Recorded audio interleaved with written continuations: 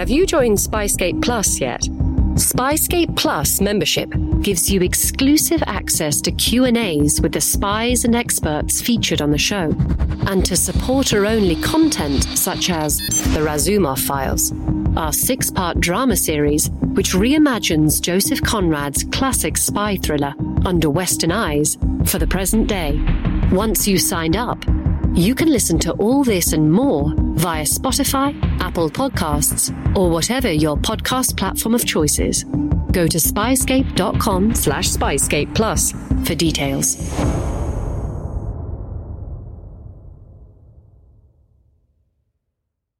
Incoming transmission. Welcome. This is True Spies, the podcast that takes you deep inside the greatest secret missions of all time. Week by week, you'll hear the true stories behind the operations that have shaped the world we live in. True Spies. You'll meet the people who live life undercover. What do they know? What are their skills? And what would you do in their position? This is True Spies. It flew through the dead of night, made all the usual communications that you would expect with air traffic control. But at some point, as it approached Cairo, turned off its navigation lights, stopped talking to air traffic control, and then flew at low level down the Nile to a secret airbase. I'm Sophia Di Martino, and this is True Spies from Spyscape Studios. How to Steal a MiG, Part 1, The Pyramid Scheme.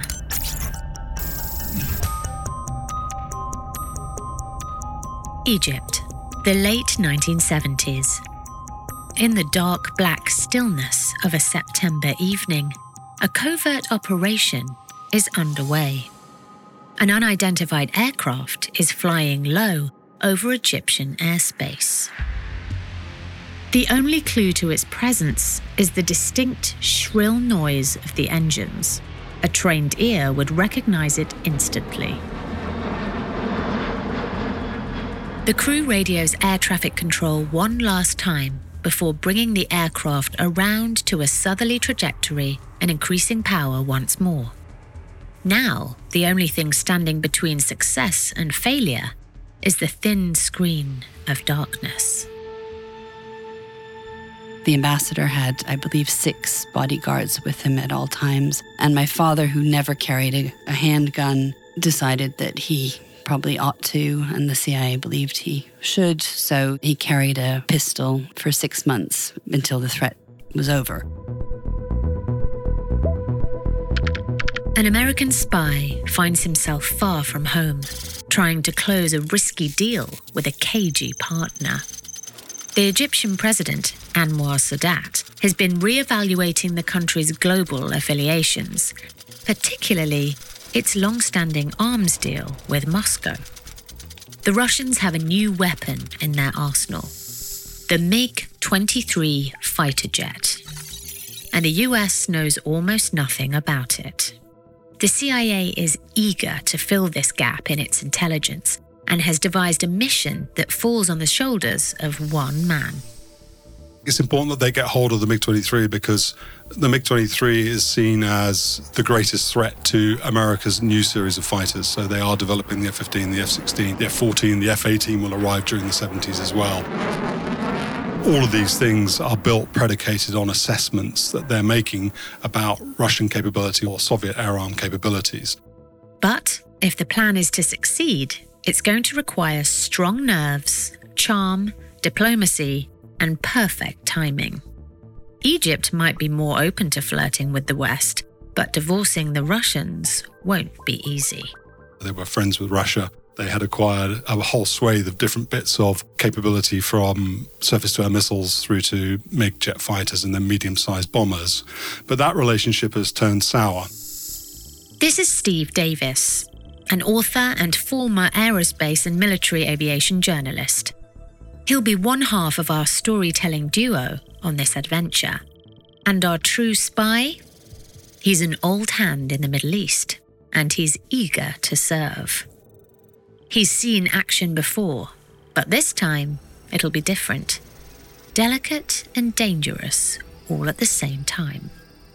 His name is Jim Fees, and he was a decorated CIA operative. Jim is no longer with us. He died in 2017. But as our second guide to this story, we've enlisted someone who knew him and the mission intimately. She's asked not to be named here, so we'll call her Paula. She's Jim Fees' daughter. Only daughter, only child. He called me eagle-eyed. I noticed everything. He was eagle-eyed. I mean, it was part of his training as well, but I think I somehow inherited that from him. On paper, this mission is a routine asset extraction. In civilian language, that just means he needs to move something valuable out of one country and back to the US for intelligence purposes. That something valuable is the coveted MiG-23, a Russian fighter jet at the cutting edge of military aviation tech. But obtaining a jet in Egypt will not be easy. The country's still recovering from its defeat in the Yom Kippur War with Israel a few years earlier, a heavy loss that has only reinforced political tensions in the region. If Egyptian President Anwar Sadat is to restore his army's strength, a new alliance with the US might just be the ticket. But he's understandably cautious about entering into a partnership with the Americans so soon after they've contributed to Egypt's defeat by backing the Israelis. Sadat's shrewd, though. He knows that his fleet of MiG-23s is of interest to the CIA. But he's also acutely aware that his bargaining chip has a time limit. After all, if the Americans don't get one from him, there's a chance they might go elsewhere. We're at a time in the mid to late 1970s where the Cold War is at its height. The US Air Force and the US military in general have a very expensive and well-developed foreign military acquisition program whereby they are going around the world. They're going to bazaars, they're going to crash sites, they're going to any locale where they think they can get access to Soviet-made or Russian-created military technology to bring it home and then to exploit it. The problem is that the MiG-23 has eluded the US military thus far. Clearly, the Americans can't just buy one from the Russians, which is why the CIA hopes Egypt might be open to negotiations. If the US Air Force can secure one, it might find a vulnerability in this mysterious aircraft, and that could swing the needle in their favor should the Cold War ever heat up. But Egypt and Russia have been sweethearts since long before America came on the scene, and it's hard to break up when you're so tied up. Russia provides very good financial incentives, so they loan money, they allow delayed repayments, they have a very small interest rate, and the repayments can be made over many, many years. And without that, you are going to struggle. A country like Egypt is going to struggle to be able to buy the equipment that it wants in the quantities that it wants. To understand why Egypt bound itself to Russia, we have to look back to the first half of the 20th century. The Kingdom of Egypt gained independence from the British in 1922. Then, in 1952, the Egyptian Revolution kick-started a wave of political change throughout the Arab world. Monarchs were out, presidents were in. President Sadat came to power in 1970, after his predecessor, Gamal Abdel Nasser, died of a heart attack. Sadat was keen to break away from many of his predecessor's economic and political principles, including Egypt's strategic partnership with Moscow. He's ready to make his own special relationships. Meanwhile, the US is going through its own political upheaval. Public faith in government is still reeling from the Nixon-Watergate scandal, and his replacement, Vice President Gerald Ford, just lost the election to Jimmy Carter. Both at home and on the global stage, America is feeling bruised. Recession and the ongoing conflict in Vietnam is further dampening the appetite for war as the country struggles to deal with the worst economy since the Great Depression. In short, America needs to flex its global muscle. the might and the prowess and the technological advantage that America thought that it had, I think was notched down a peg or two during the Vietnam conflict. So they discovered that the Russians had the ability to be fairly innovative and to develop capabilities that they didn't think they would have. So they're coming off of the back of that experience, and they're probably a little insecure. This is where Jim Fees comes in. Jim has been set the task of going to Egypt and acquiring a MiG-23, which is one of the most modern and arguably most enigmatic of the Russian jet fighters in terms of American military knowledge about it being pretty much non-existent. Despite being drafted for the military, Jim's path to the Middle East didn't begin in active service or through years of climbing the ranks. Instead, it started at the dinner table of a family home in the outskirts of Augusta, Georgia. He was going to university and then he was drafted. So he spent 2 years in the Army. Then when he was in the Army in Camp Gordon in Georgia, he met a lovely lady whom he dated. And it turned out that this lady's sister was a CIA recruiter. He didn't know that at the time. I think he was even engaged to the girl, and he spent a lot of time with the family at their house, and the sister got to know him. And before he left back to university, she suggested that he might want to apply for a job with the CIA. As you may have guessed, the relationship with his then fiancée didn't work out, but the career advice did. Jim applied to the CIA, and the interview went well, but they told him he should finish his studies. So that's what he did. He finished university, but the minute he could, he marched right back up to the CIA recruiting center. Jim's enthusiasm and education paid off, and before long, he's dodging real bullets in the Middle East. In the early 60s, he's posted to Yemen.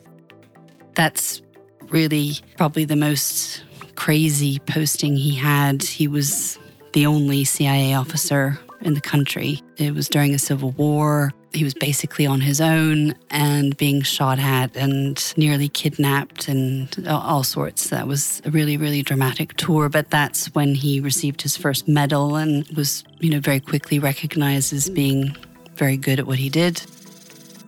There's a paradox in the CIA. If you manage to come out of a dangerous placement alive, you're often rewarded with even more perilous assignments. It might not sound like much of an incentive, but for true spies like Jim, it's what he signed up for. And his successful tours in Yemen and other locations in the Near East made him the perfect candidate to work with the Egyptians. Jim was just glad that there wasn't an active conflict going on. For once, he's not going to be shot at. I think I was very aware, very young, of danger and that we had to be careful, that we didn't talk to strangers, that we had guards and that kind of thing. So it was more that element, I think, than any sort of subterfuge. Also, my father in Cairo, my father was very absent because he worked all the time. Jim's treading a super fine line here, and one that is being constantly redrawn. After 2 decades, much of the Cold War is being fought behind closed doors. There's a secret race going on between Russia and the US to enlist as many countries as possible onto their respective military supply chains. A war that's being fought over the negotiating table. Mostly.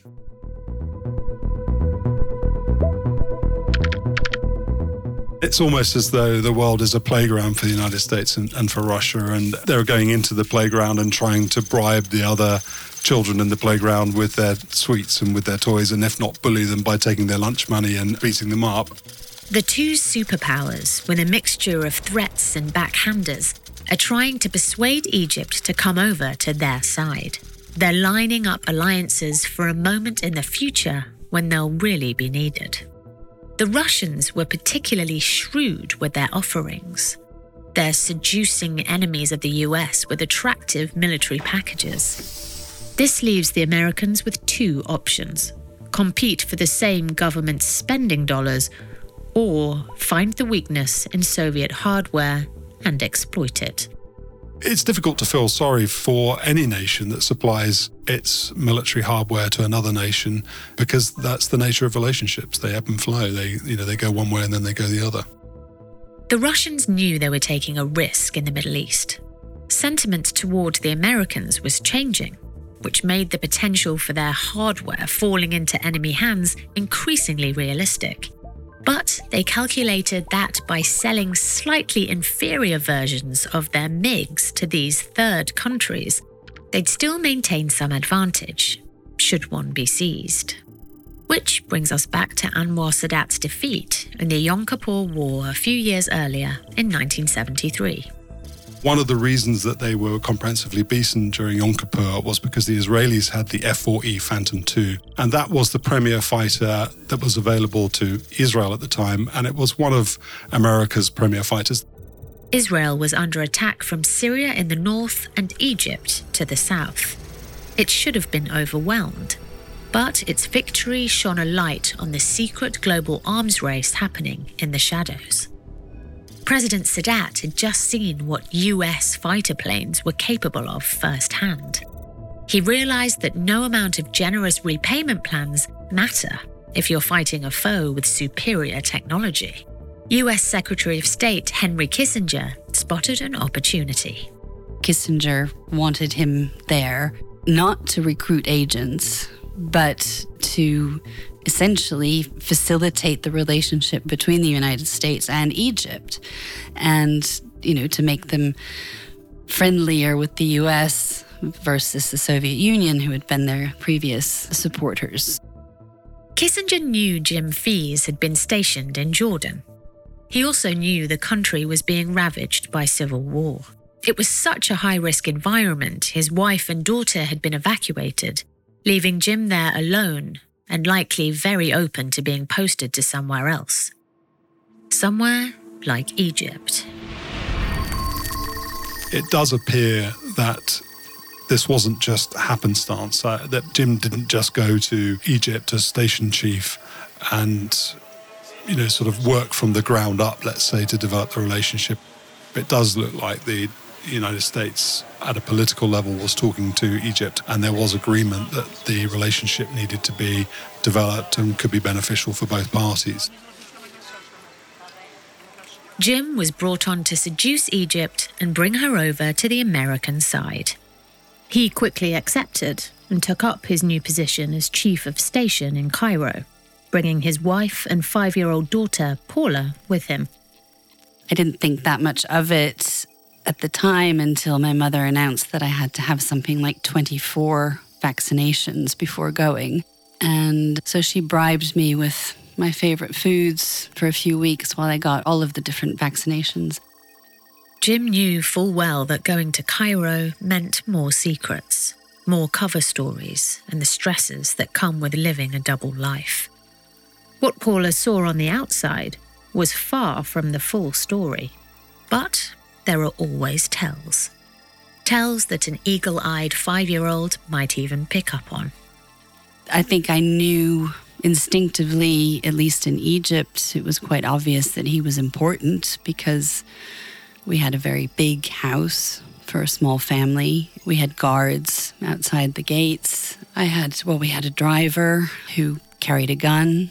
And so it was, I suppose, pretty obvious to me that he was important. Let's put it that way. Important he may have been.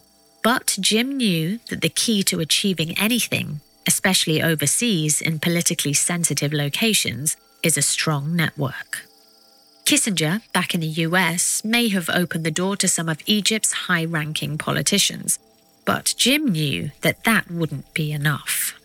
If he was going to secure a MiG-23, he was going to need to get closer, much closer, to the people that mattered. Fortunately, this is the 1970s. You may have thought that Connery's martini-swilling Bond was using a bit of creative license. But it turns out even diplomats in Egypt aren't adverse to a cocktail with a maraschino cherry floating in it. My mother had a binder that I found years ago now, and we laughed about it because these were expenses, if you will, that they could claim. But it was a list of babysitters for me because they had parties to attend to. And it was literally every night. And my father used to tell stories about, how much he hated the Ramadan period because they would be invited to the breaking of the fast, the dinners, but they'd be invited to 2 or 3 a night. So they would literally go from one dinner to the next dinner to the next dinner and come back at, 3 o'clock in the morning, 4 o'clock in the morning. Plus, there were a lot of, American dignitaries would come out, the senators or the congressmen or whomever, and they regularly come out on visits. And so my parents would have to host dinners or cocktail parties for them. So yes, that element of, martinis and cocktail parties was very accurate. Jim was working as hard as he could. And yes, working the room is still working to get the ear of someone with the direct authority to give him what he wanted. Fortunately, Jim's ambition, it turned out, was only matched by his charm and wit. No one could tell a story like Jim could, and it earned him some important friends, much sooner than his bosses imagined.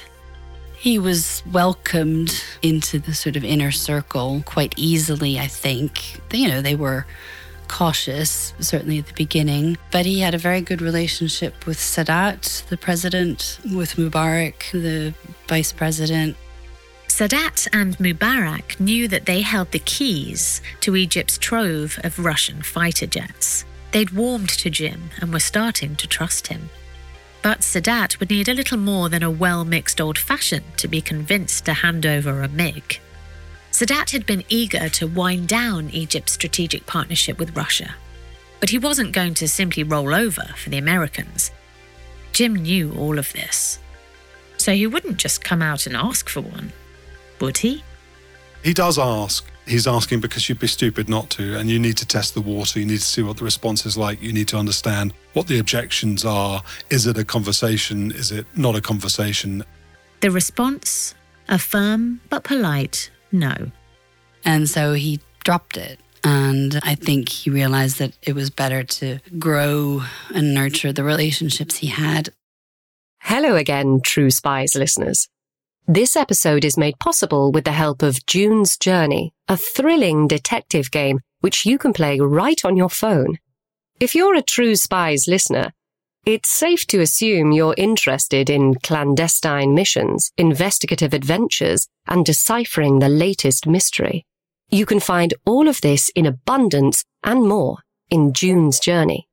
In the game, you'll play as the plucky June Parker, an amateur detective in the roaring 1920s. Poor June is set to investigating in order to find the truth of her sister's untimely murder. I don't want to give too much away, because the fun of June's Journey is seeing where this twisting story takes you. But I've just come to a grisly conclusion, thanks to working alongside other real players online as part of a detective club. Take heed, though. Not everyone wants to be June's friend. Discover your inner detective when you download June's Journey for free today on iOS or Android. Every day in America, 60 million packages are delivered, but we don't always know what's inside. He bent down to pick the package up. That's when the device detonated. Danger is everywhere, and no one is safe in Austin, Texas, as law enforcement hunts a serial bomber for 19 days. From Sony Music Entertainment, Campside Media, and Pegalo Pictures, this is Witnessed. 19 Days. Subscribe on Apple Podcasts to binge all episodes or listen weekly wherever you get your podcasts.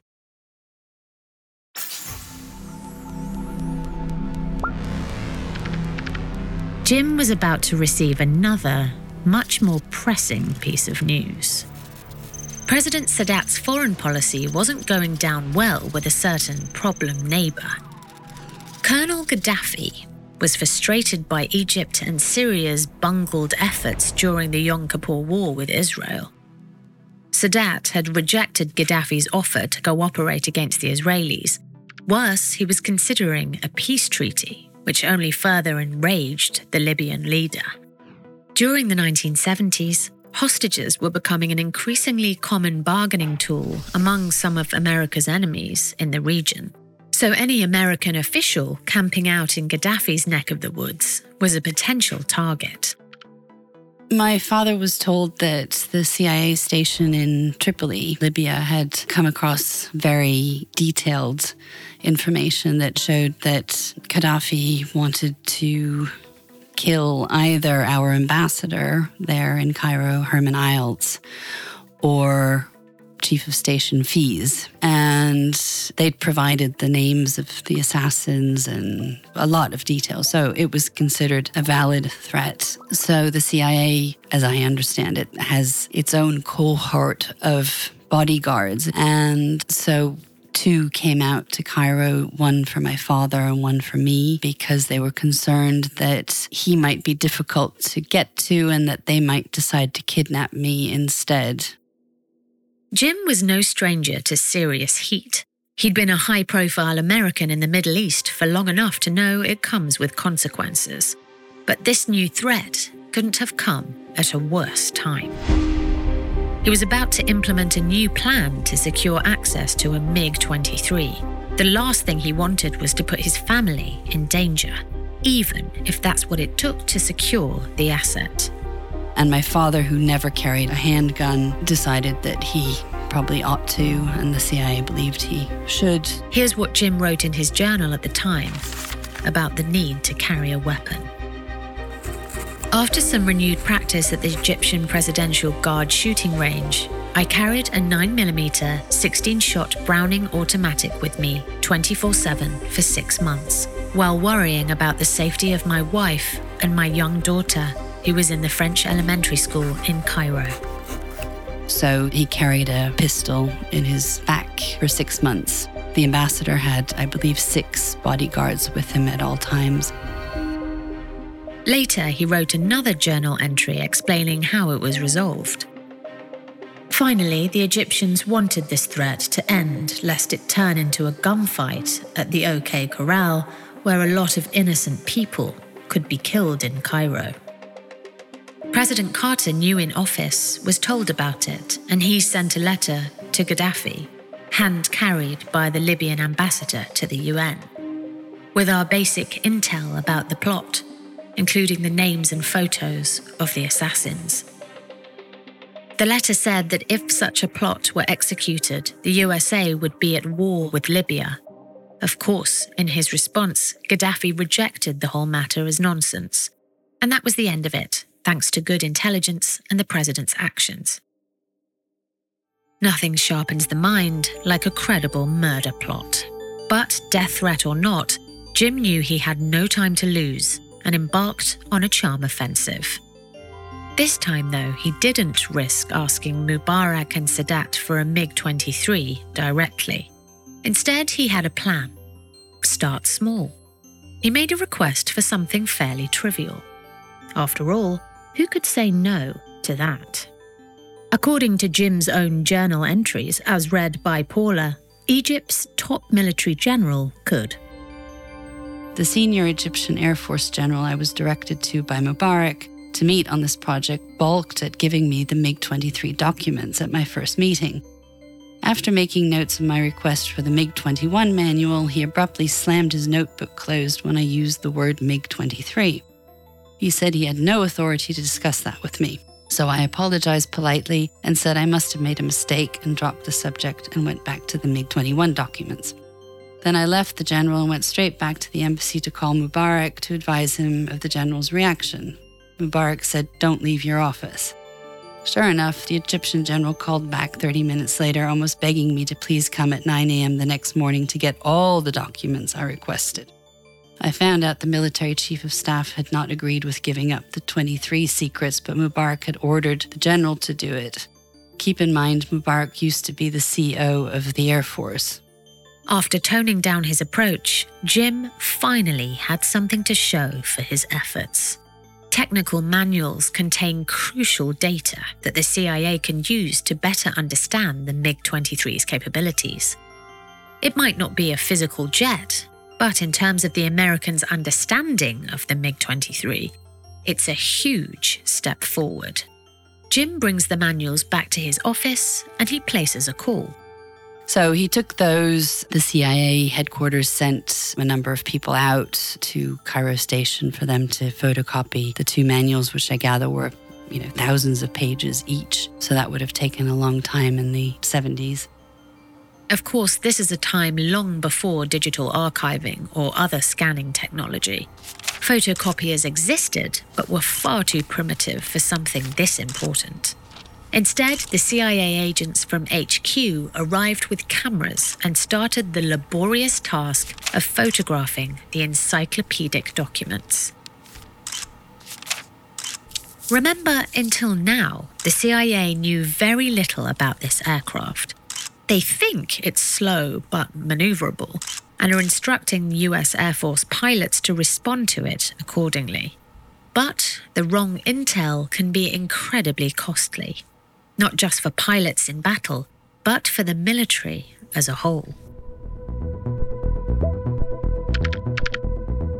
If they think an aeroplane is faster than it is, then they'll work harder to develop missiles that can take it out, that have a capability against higher speed targets. Well, if it's not necessary to do that, then they want to take those research and development dollars and spend them somewhere else.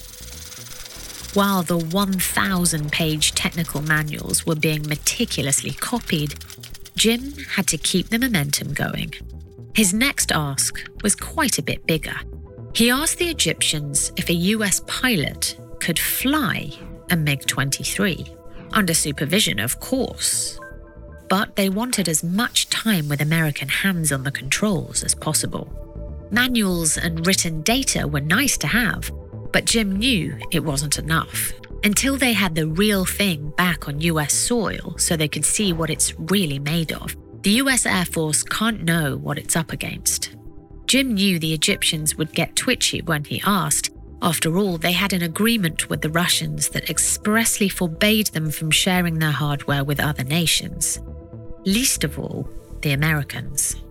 Yeah, he ratchets up the level of expectation. So the next thing he asks for is access to the MiGs to go and have a look at them, and for an American pilot to come along, jump in the backseat of one of them and fly and see whether or not that experience is informative. To Jim's surprise, his plan to start small appears to have worked. After handing over technical documents, his request for a test flight suddenly doesn't seem like so much of a leap. He quickly puts a call in to his superiors in the US, and a pilot is dispatched from an undisclosed location. The US Air Force has pilots specifically trained in flying enemy assets. It's a secretive job which requires a high level of discretion. So, who actually arrived in Cairo remains unknown officially. But Steve thinks it could have been Major General Richard Vernon Secord.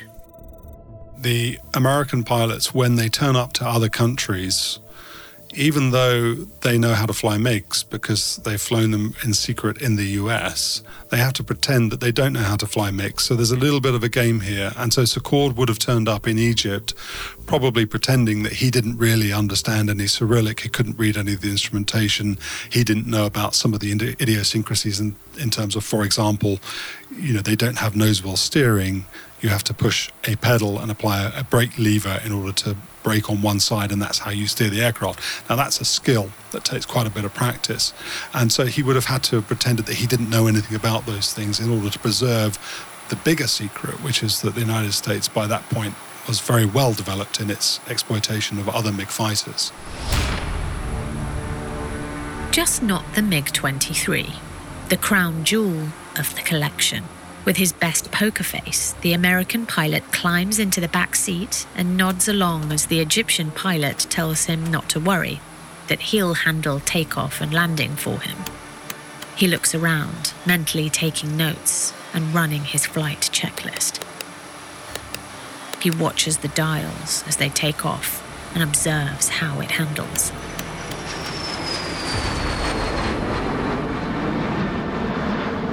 Once in the air, the pilot probes his Egyptian counterpart with key performance questions. What speed can it reach? How high can it go? Before taking the controls himself and putting it through its paces.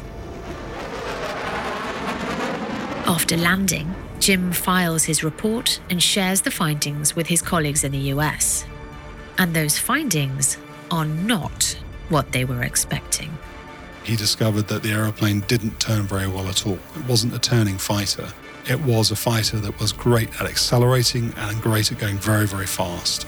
Those were the two major revelations that he would have landed with, and they were sent, I think, by a priority signal back to the US to let them know that they were completely wrong about what they thought of the aeroplane and that they needed to update the tactical air forces, men who were flying frontline fighters whose job would have been to go out and tackle that aeroplane in combat if war had kicked off. Diplomatically and politically, this flight test was a major win.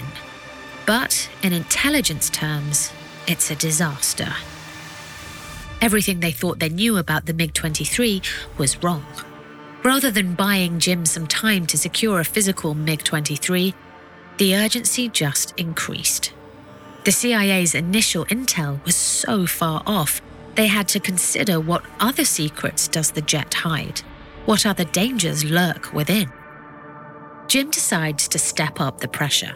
He needs to remind his Egyptian hosts that it's in their best interests to cooperate. He brings out all his best moves.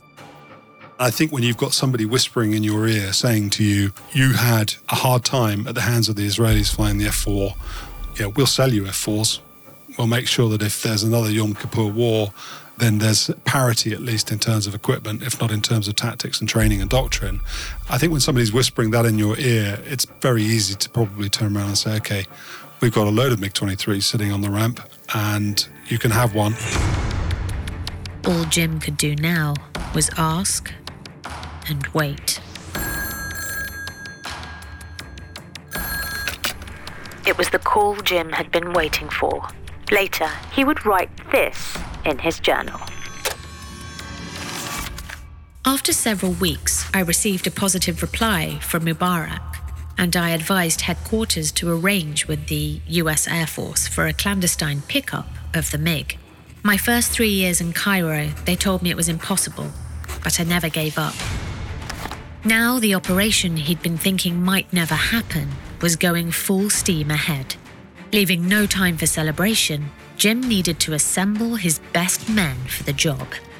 This would be the ultimate test of his nerves, and the final test of his relationship with the Egyptians.